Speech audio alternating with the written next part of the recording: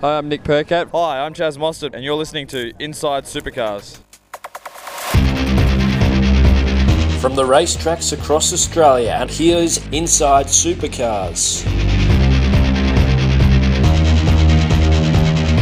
Hi, my name's Macaulay Jones, and this is my thought of the week.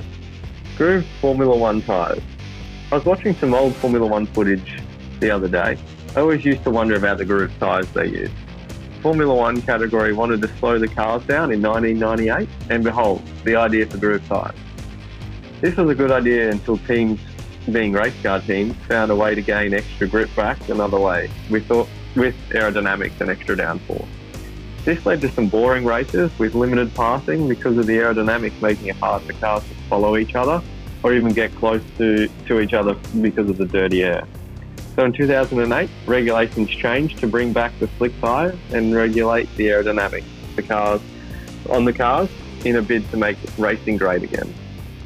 I think in the long run, it was a good way to go, but it took a little time for the teams to adapt to the new rules. Anyway, I'm not the biggest Formula One fan. I like the engineering of the cars and the qualifying, but not so much the races. I would rather watch supercars, IndyCar, or some speedway bikes, but that's just me.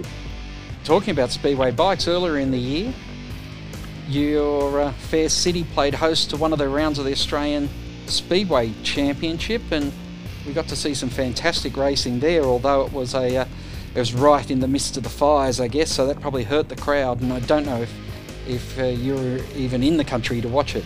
No, at the time I wasn't in the country, which was kind of devastating for me because I go there every year when they were in Albury. I think they had them in Wangaratta once, which I went to, and then Undera, which is pretty much Shepparton. So I went to Undera a few years in a row, actually, and I remember one of the last time they were there, we had just arrived and they were starting practice, and the first guy out who did his first lap came around the last corner, and then went down and broke his arm, and then they paused practice, and so that was not ideal. But I absolutely love the speedway bikes. I've seen them in Prague and in New Zealand, and always been a big fan of the Speedway Grand Prix.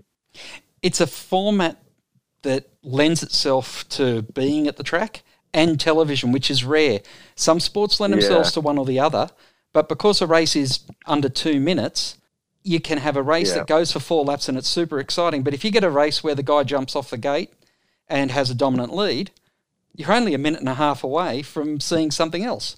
Yeah, and that's what I love about it. I mean, I have a pretty short attention span. I'm sort of like an Energizer bunny. I can't really sit still. So for me, that's perfect. There's 2 minutes, and I'm like, I'm pretty involved in the racing, and then they have a bit of a break for the next one, and I can sort of look at something shiny and then come back to it. So it works really well. Do you have a favourite rider? I was always a fan of Darcy Ward. A few years ago, I mean, I was for the people that don't know, he was an Australian. He was an under-21 world champion, and then had a big accident and ended up in a wheelchair. So that was pretty devastating. But Jason Doyle was someone I backed for a while as well. I saw him in Australia and then over there as well. So it's and to see him win the world title was pretty impressive. And now the new crop, Jack Holder, and of course Max Frick, who is probably around your age. Yeah, he's about my age, and man, he is seriously talented. It's kind of funny how many Australians actually go over there and do really well. And it's interesting to see the backgrounds. I mean, I think Speedway has its looseness about it, and these guys like to sort of party away from their races. But once you look into them, they're racing 3 or 4 times a week, just in different countries. Whether that be in Poland or they pretty much race everywhere over in the UK, and they are just going from country to country, race meeting to race meeting, and it's they just love it. If there was ever a reason why you should make your race cars as cheaply and as easy to run as possible, Speedway Grand Prix and Speedway racing, bike Speedway racing is the exact reason. Guys will have mechanics in Poland, Sweden, England. They'll have a full set of bikes there, and they just go to each of those countries. Now, this is what car of the future was supposed to be, wasn't it? Yeah, I think so, and it's definitely not really turning out that way. I think they're really making a good push at the moment to try and cut the cost of things, whether it be the engine rebuilds, which they've sort of helped a little bit this year, and the controlled damper as well. That's going to help out a bit, and but yeah, it's such a difficult thing. I mean, you get it's hard when you don't have a salary cap, and which I don't think we should have, but we definitely need to make it more affordable for that to happen. And it's going to be interesting where the sport does go.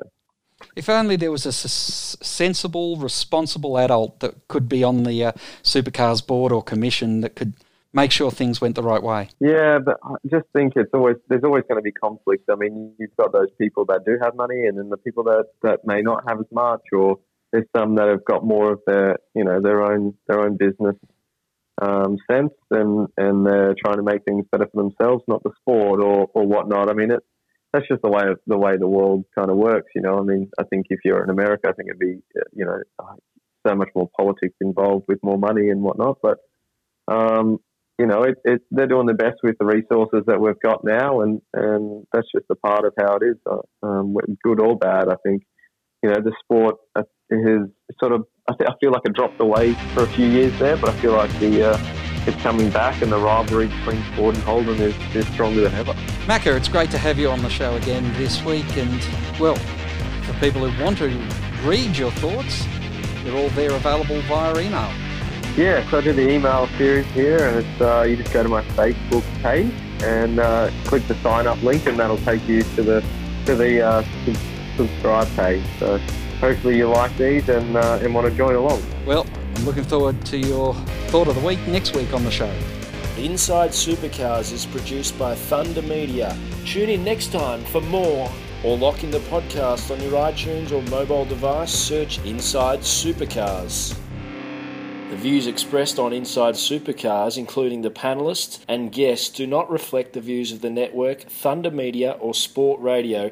Any publication or rebroadcast of the show without the expressed written permission of Thunder Media is strictly prohibited.